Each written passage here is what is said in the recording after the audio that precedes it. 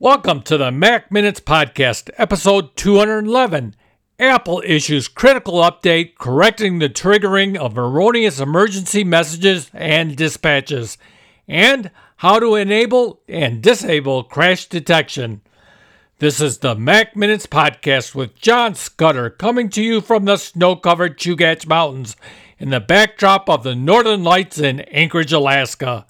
In this podcast, you will learn about the news from Apple and how technology can help you work smarter, personally and professionally. We will give you the news in minutes, not hours. That's why this is the Mac Minutes Podcast. In this podcast, we will discuss Apple updating iOS 16.3.1 and watchOS 9.3.1 to correct a critical feature which has triggered erroneous emergency messages causing false dispatches. We will talk about how Apple has corrected the issue and much more, so let's go to the show. Living in Alaska, where winter recreation is a primary activity, whether it's skiing, snowboarding, tubing, or sledding, this is a necessary update that needs to be made as quickly as possible. This just isn't a United States problem, it's a worldwide issue. There are plenty of other places around the world where similar recreational circumstances exist. Over the last several months, the iPhone 14's new crash detection feature has made headlines for false positives that have inundated 911 call centers. To help combat that, Apple says that this new release of iOS 16.3.1 and watchOS 9.3.1 includes further optimizations for crash detection. Some first responders have gone so far as to ask iPhone users to disable crash detection altogether due to the influx of false activations. Crash detection has also been falsely triggered on roller coasters, prompting some amusement parks to put up signs telling riders to leave their iPhones behind. Some first responders are asking iPhone users to disable emergency SOS and crash detection due to the influx of false activations. This isn't good. In fact, turning it off could be a life and death decision in the backcountry recreating here.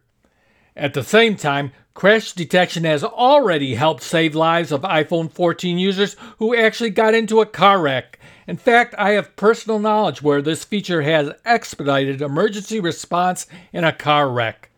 Apple has a tricky balance to strike between making sure the feature properly detects real car crashes while minimizing false activations.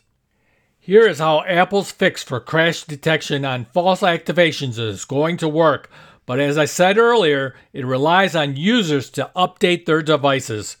Crash detection on the iPhone 14 and iPhone 14 Pro uses G4 sensors combined with other data to detect a crash.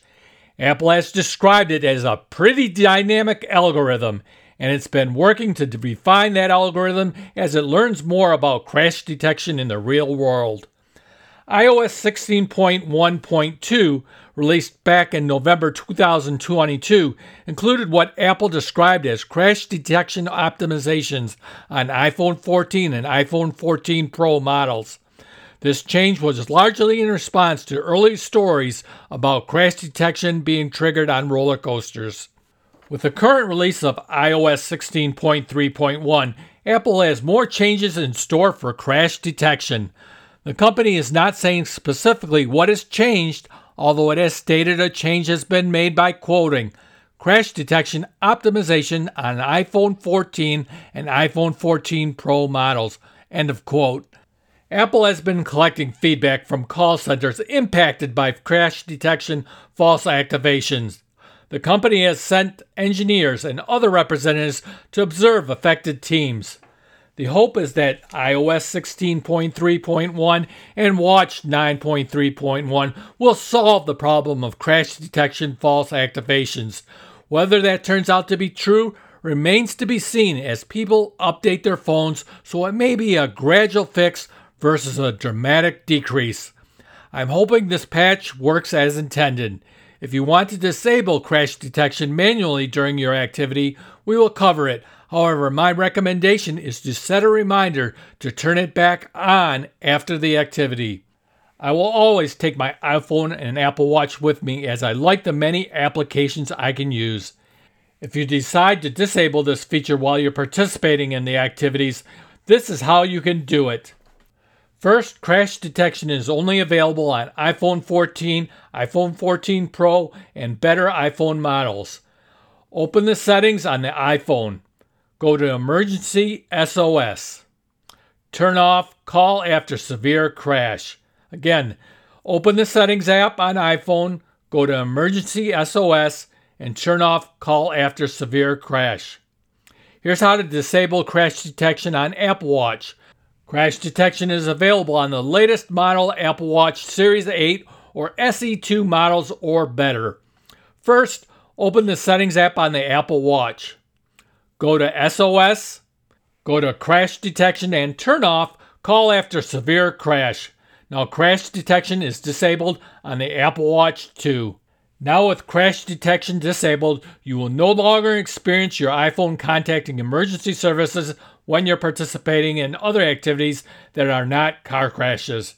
You may want to enable this feature again when you're finished with your activity, which can be done by doing the same settings and toggling Call After Severe Crash back to the on position.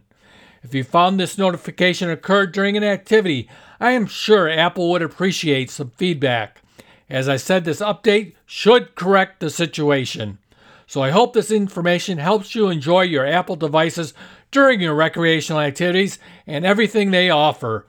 That's all the Apple news for this week, and we will continue to update you daily on social media. Go to Twitter at Minutes_Mac or on Facebook, specifically our Mac Minutes podcast group. You can provide input, special events, discuss devices, or provide ideas for future podcasts.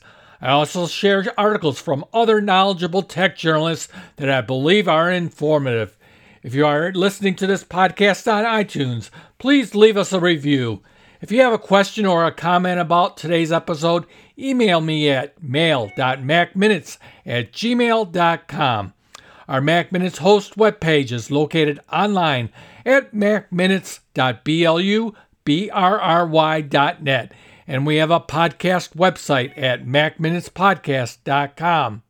Mac Minutes is affiliated with the Alaskan Apple Users Group at akapple.ug.com.